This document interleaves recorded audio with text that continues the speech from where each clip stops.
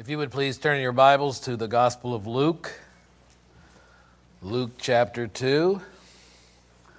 I'll be reading verses 1 through 14. Luke chapter 2, verses 1 through 14. Keep your hand here. This is my text. I'll be back to it. And as I read it, I will remind you that this is the Word of God. This is the Word of God. Luke, the second chapter, verse 1. Now in those days a decree went out from Caesar Augustus that a census be taken in all the inhabited earth. This was the first census taken while Quirinius was governor of Syria. And everyone was on his way to register for the census, each to his own city.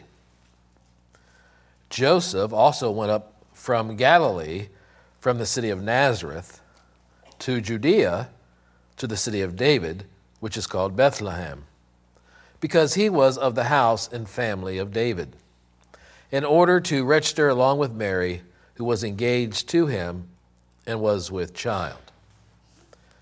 While they were there, the days were completed for her to give birth, and she gave birth to her firstborn son. She wrapped him in cloths and laid him in a manger, because there was no room for them in the inn. In the same region there were some shepherds, staying out in the fields and keeping watch over their flocks by night. And an angel of the Lord suddenly stood before them, and the glory of the Lord shone around them, and they were terribly frightened. But the angel said to them, "Do not be afraid, for behold, I bring you good news of great joy, which will be for all the people. For today, in the city of David, there has been born for you a Savior, who is Christ the Lord. This will be a sign for you. We will find the baby wrapped in cloths and lying in a manger." And suddenly there appeared with the angel a multitude of heavenly hosts, praising God and saying, "Glory to God in the highest, and on earth peace among men with whom he is pleased." Let's pray. Lord, as we read Scripture, it always is helpful to put ourselves in the place of the characters. Lord, these shepherds were doing what they always did, 365 days a year. They had the night shift. They were watching the flock by night. It's monotonous. It's boring. They've done it forever, but it was the best they could do for their families and to have a source of income. And in the pitch black, in the middle of the night, an angel appears, and the glory of the Lord shone around them, and more angels appear, and they're praising God, and they said, "Hey," to the shepherds, "we have a message for you. We have an assignment for you. We have good news for you." And Lord, in our daily life, in our drudgery of our monotonous day in, day out existence, God says, "Hey, I have good news for you." Jesus is real. Jesus has come. Jesus was born. Jesus has invaded his creation. And it should make a difference. It has made a difference. But Lord, it could make a difference every day, not just at Christmas. So I pray this morning you would open our eyes, our hearts, our minds to your word. We are so fortunate, so blessed to have your word. God, may we treasure it. I pray. Amen. My Christmas sermon series has been called My Christmas Playlist. And each Sunday in December, we're looking at one of our favorite Christmas hymns, and we're following the same format.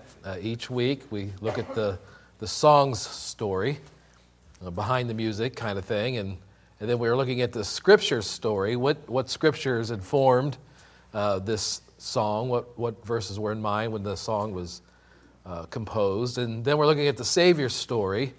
How is Jesus being proclaimed through this song. And what do we learn of our Savior? This week we're going to look at Hark the Herald Angels Sing. Hark the Herald Angels Sing was first published in 1739. The original version of the hymn looks a little different than the one we're accustomed to. This was the original version.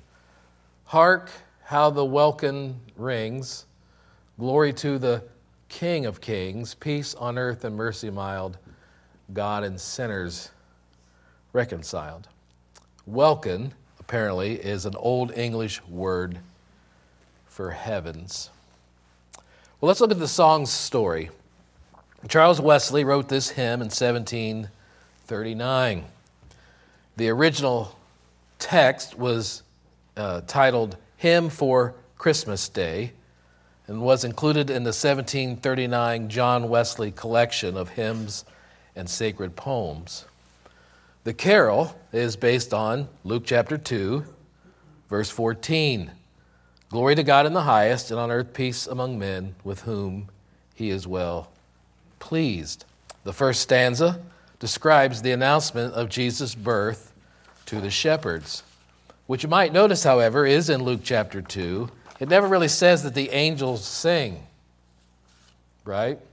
The angel makes an announcement in verses 10 and 11 and 12, and then verse 13 says, and suddenly there appeared with the angel a multitude of heavenly hosts praising God and saying. Now, it doesn't mean that the angels didn't sing, right? That would, maybe I would assume praising God would be in the form of a song.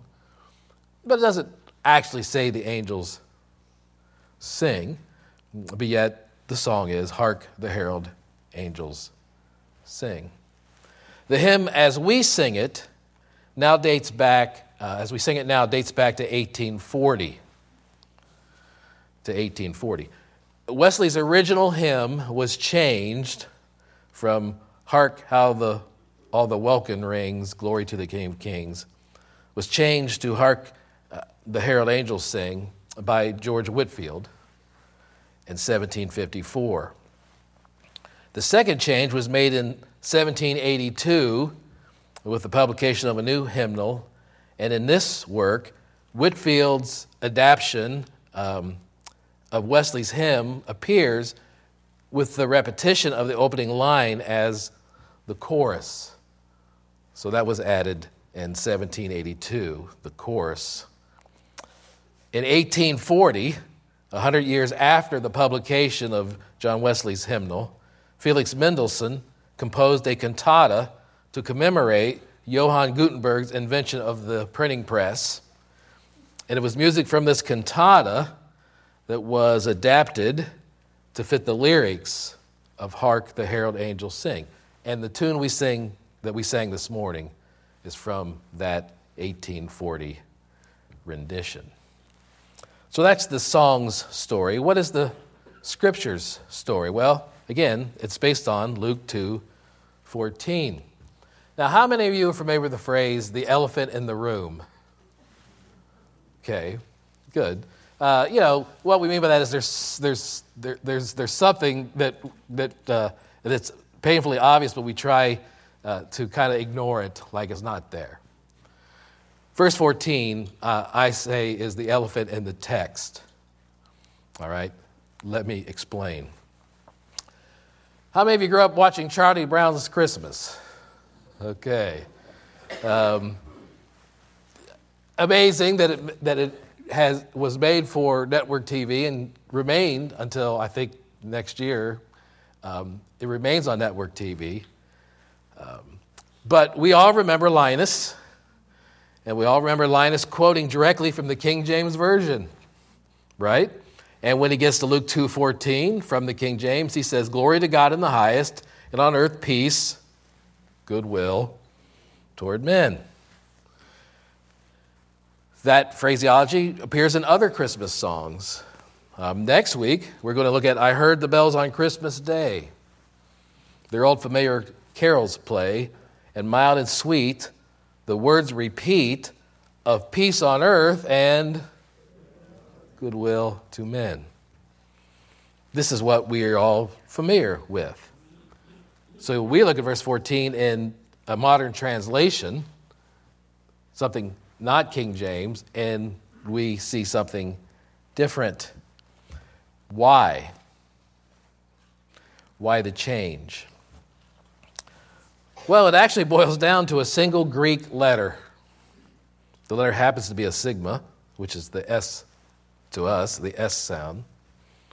The traditional Luke manuscripts that the King James Version was based upon doesn't have this letter on one of the words. The more ancient Luke manuscripts, the modern translations are based upon, do have it. It's kind of like the difference between a word and a word with an apostrophe S.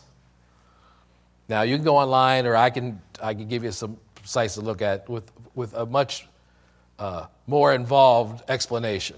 Okay, this is a dumbed down version. Okay, but it's kind of like that. It changes the goodwill from belonging to man to belonging to God. So what that means is there are men who are given God's favor. So is the focus here man's goodwill or God's goodwill? How does one become the recipient of God's favor? Well, by putting their faith in Jesus, the Messiah. The traditional English translation, peace on earth, goodwill toward men, pronounces peace and goodwill toward all people. That is, humanity at large. And at some level, this is doubtless true. Look at chapter 2, verse 10. But the angel said to them, do not be afraid, for behold, I bring you good news of great joy, which will be for all the people. However, the angel's pronouncement in verse 14 is certainly a little more restricted than all people. That's why, again, in the New American Standard Version, it says, glory to God in the highest, and on earth peace among men with whom he is pleased. How does one become a recipient of God's good pleasure? By accepting Christ as the Messiah. Not all people do that. They are not beneficiaries of this goodwill. This is precisely where so much of our cultural Christmas goes wrong. Now, I am not one who starts listening to Christmas music in November. Okay, and I only listen to it in the car when I'm driving somewhere. But I have made a very unscientific observation, and maybe your anecdotal evidence would be contrary to mine. But it seems like, again, I listen to one channel, but it seems like secular songs have completely overtaken any sacred songs at all. I hardly have heard any sacred, Christmas hymns, as we would sing in church, compared to all the secular music. And all this music, it all gets to the same point that for some reason, since it's Christmas, everybody should be happy. Everybody should get what they want, right? Don't get me started on Mariah Carey. Okay. The Babylon Bee, if you're familiar with it, had a headline here recently said, shepherds flee when the angels start singing Last Christmas by Wham.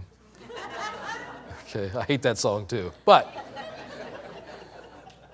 again, it's this idea of goodwill towards men that the cultural Christianity that our culture has seized upon, that somehow because Jesus was born, then automatically things are good. Are things good? No.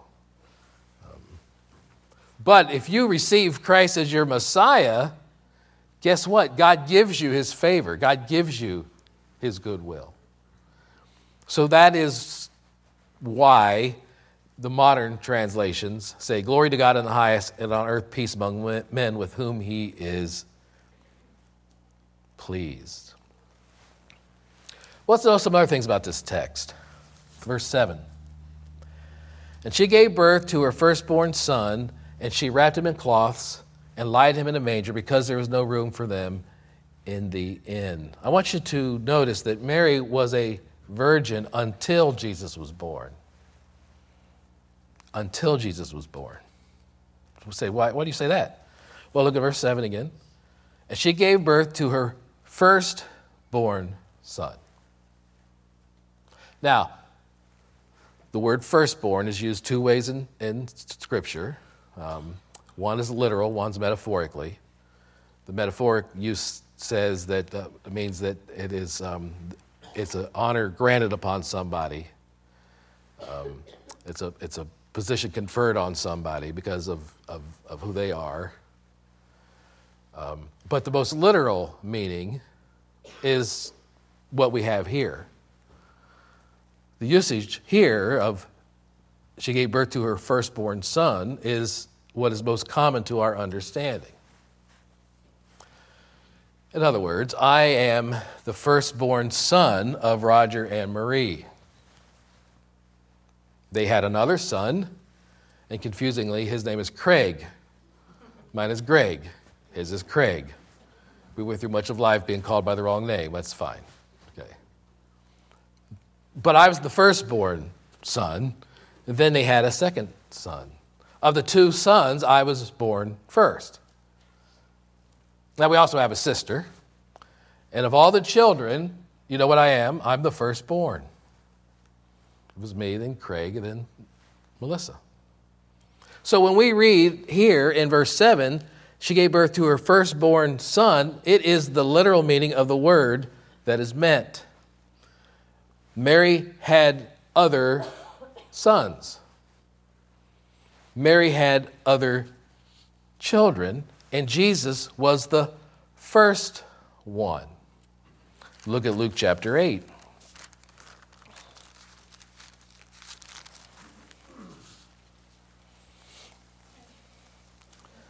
Verse 19.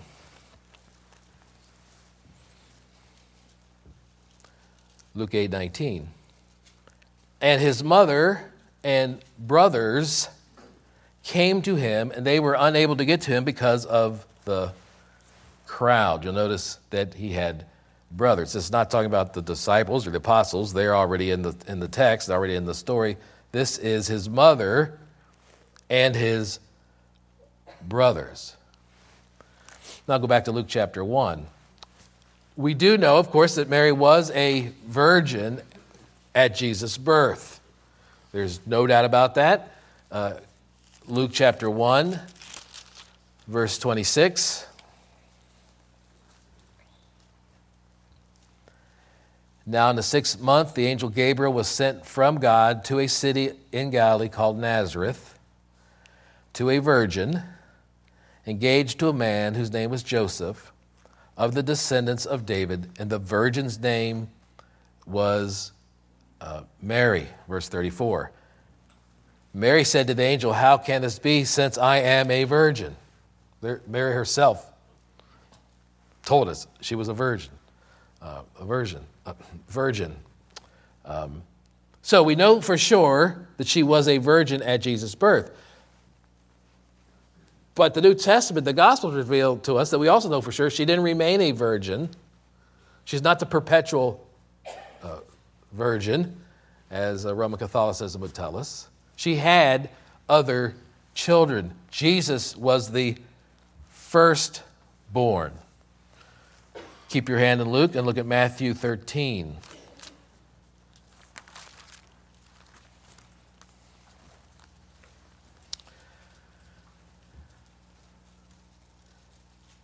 Matthew 13:55.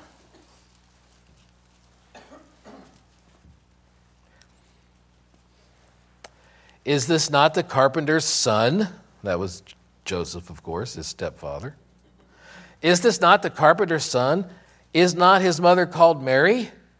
And his brothers, James and Joseph and Simon and Judas and his sisters? Are they not all with us? Where then did this man get these things? Now notice, there's at this point at least 4 brothers, 2 of which appear again in Scripture. The first there in verse 55 is James.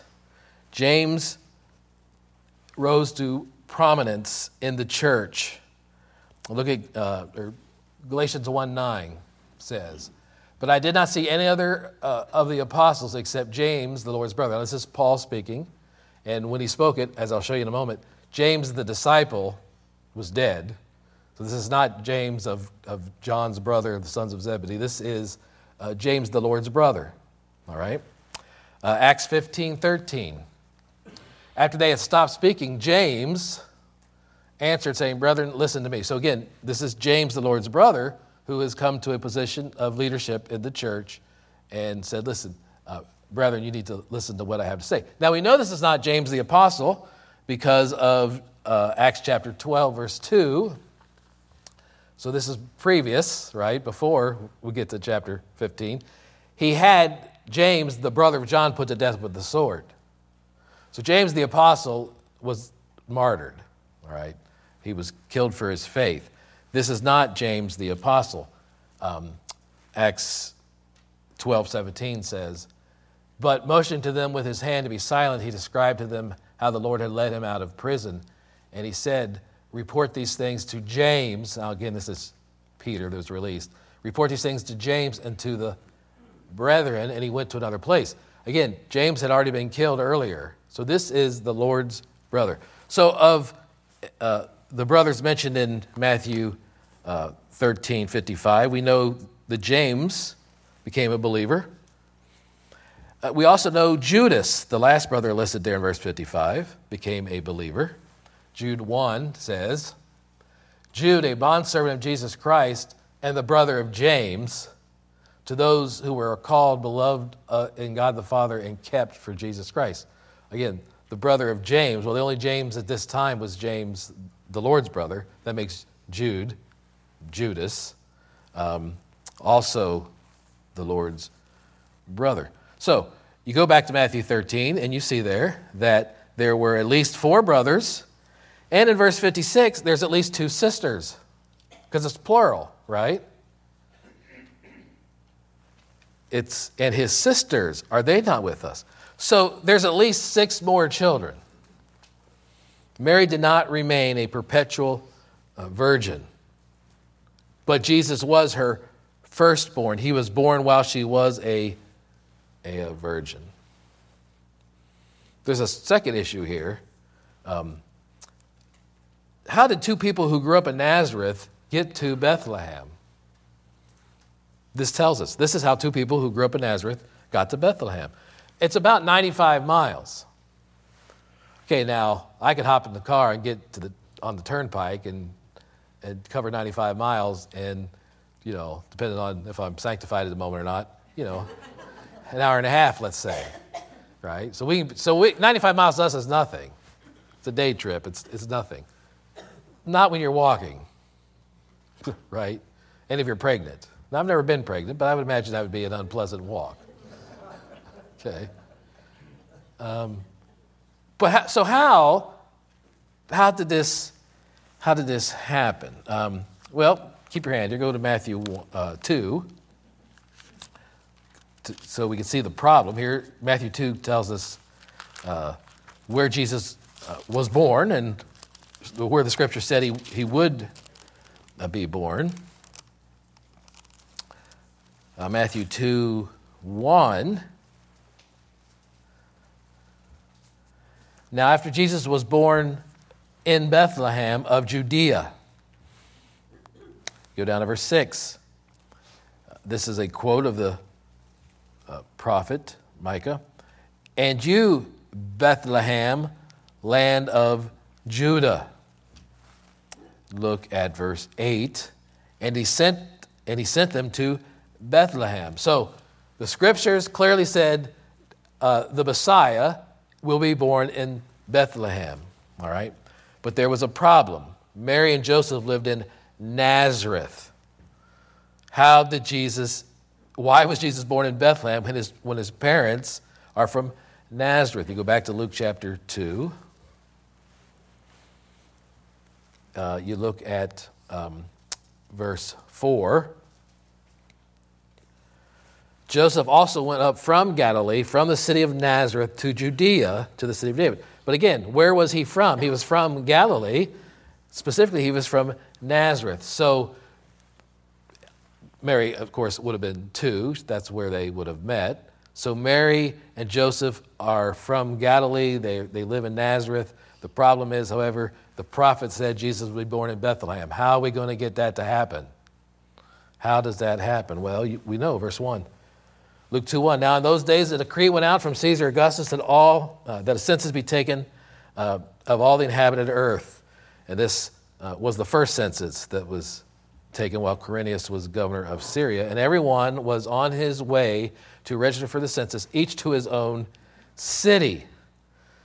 Joseph also went up from Galilee, from the city of Nazareth to Judea, to the city of David, which is called Bethlehem, because he was of the house and family of David, in order to register along with Mary, who was engaged to him and was with child. All right, God moves on a grand scale and a personal level. The orders came from Caesar,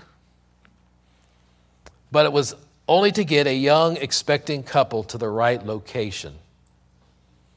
Look at chapter 2, Luke 2:15.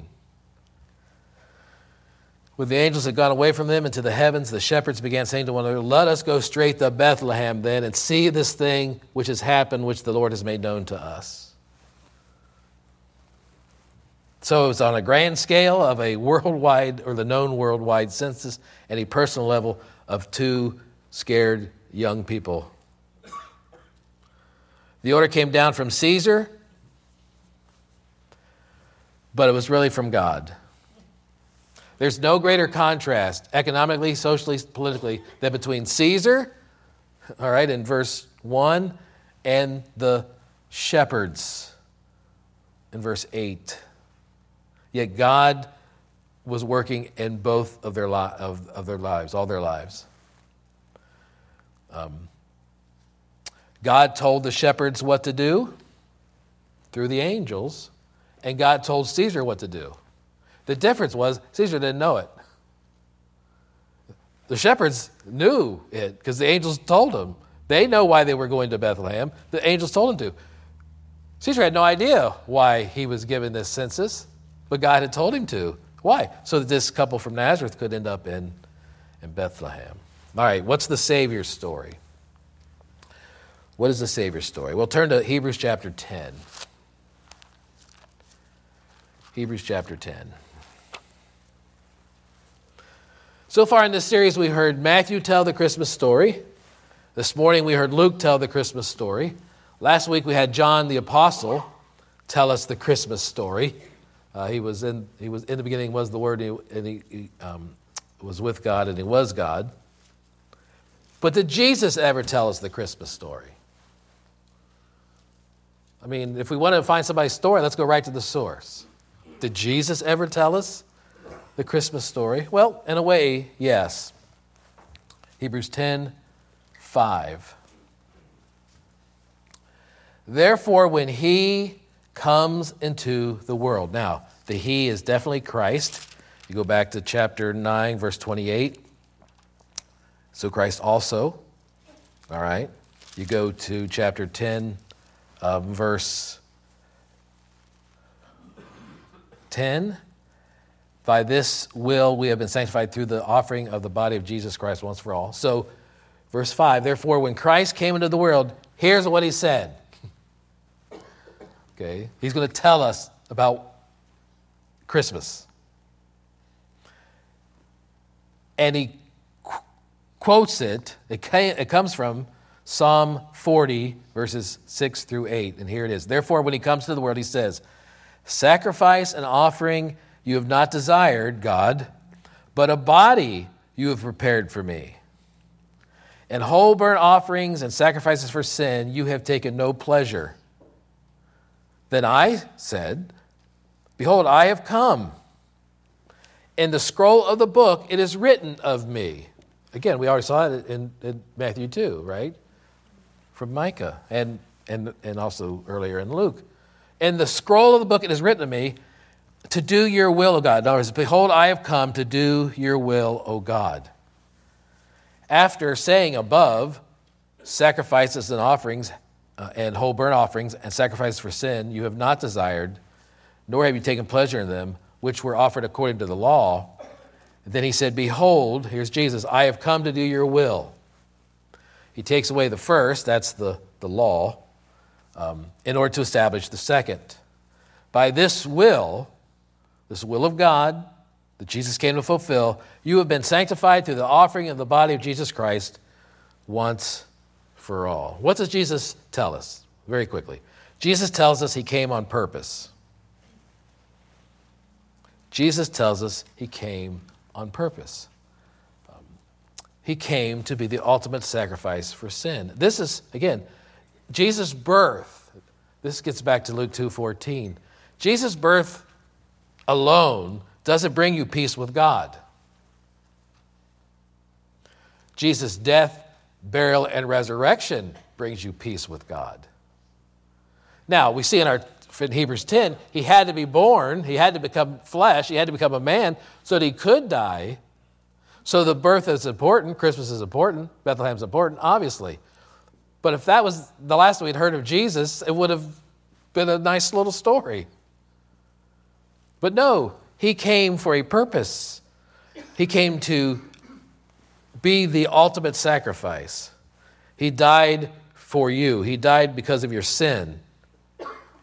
That was his purpose. Don't be fooled by this generic Christmas messages you hear on the radio. Or in the movies. No, he was born to die. And accepting that sacrifice on your behalf is what pleases God. And God grants his favor, his goodwill towards those who believe. So Jesus tells us he came on purpose. Jesus tells us he's the only one fit for that purpose. Verse 8, after saying above, sacrifices and offerings and burnt offerings and sacrifices for sin you have not desired, but nor have you taken pleasure in them. They didn't do ultimately the job. Then he said, behold, I have come to do your will. He takes away the first in order to establish the second. So it took a body.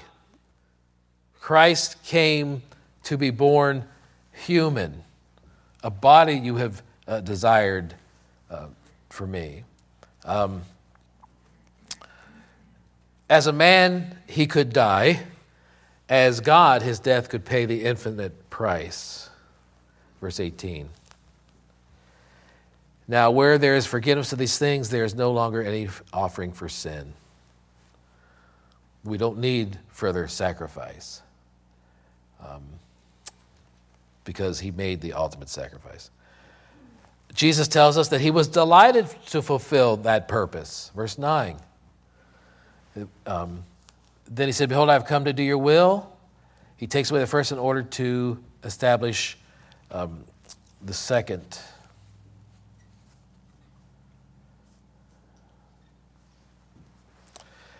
Look at chapter 2, verse 12. Chapter 12, verse 2.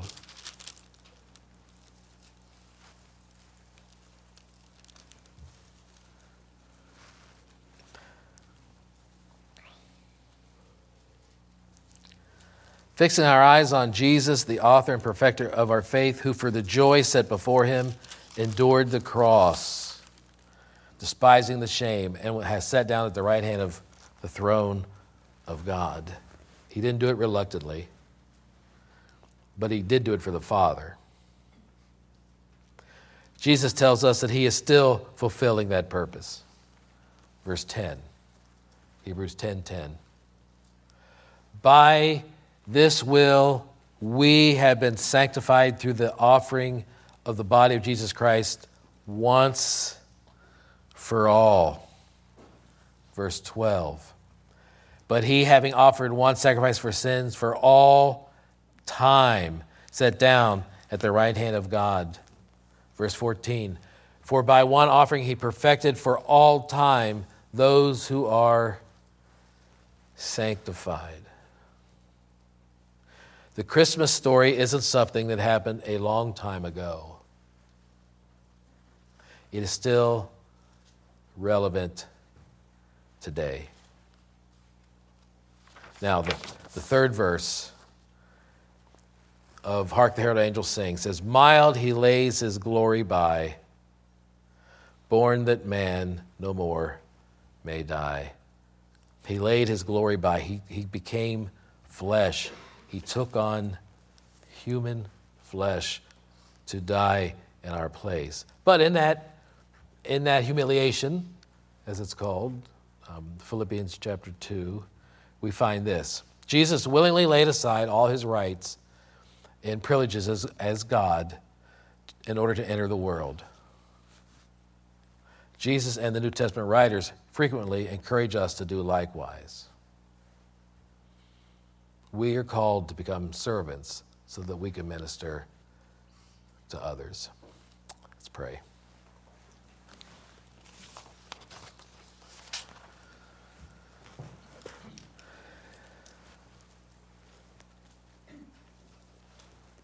Father, as valuable as Matthew's account of the Christmas story is, and Luke's account of the Christmas story is, and John's account of the Christmas story is, so is Jesus' account. When he came into the world, here's what he said, you have prepared a body for me to be the ultimate sacrifice.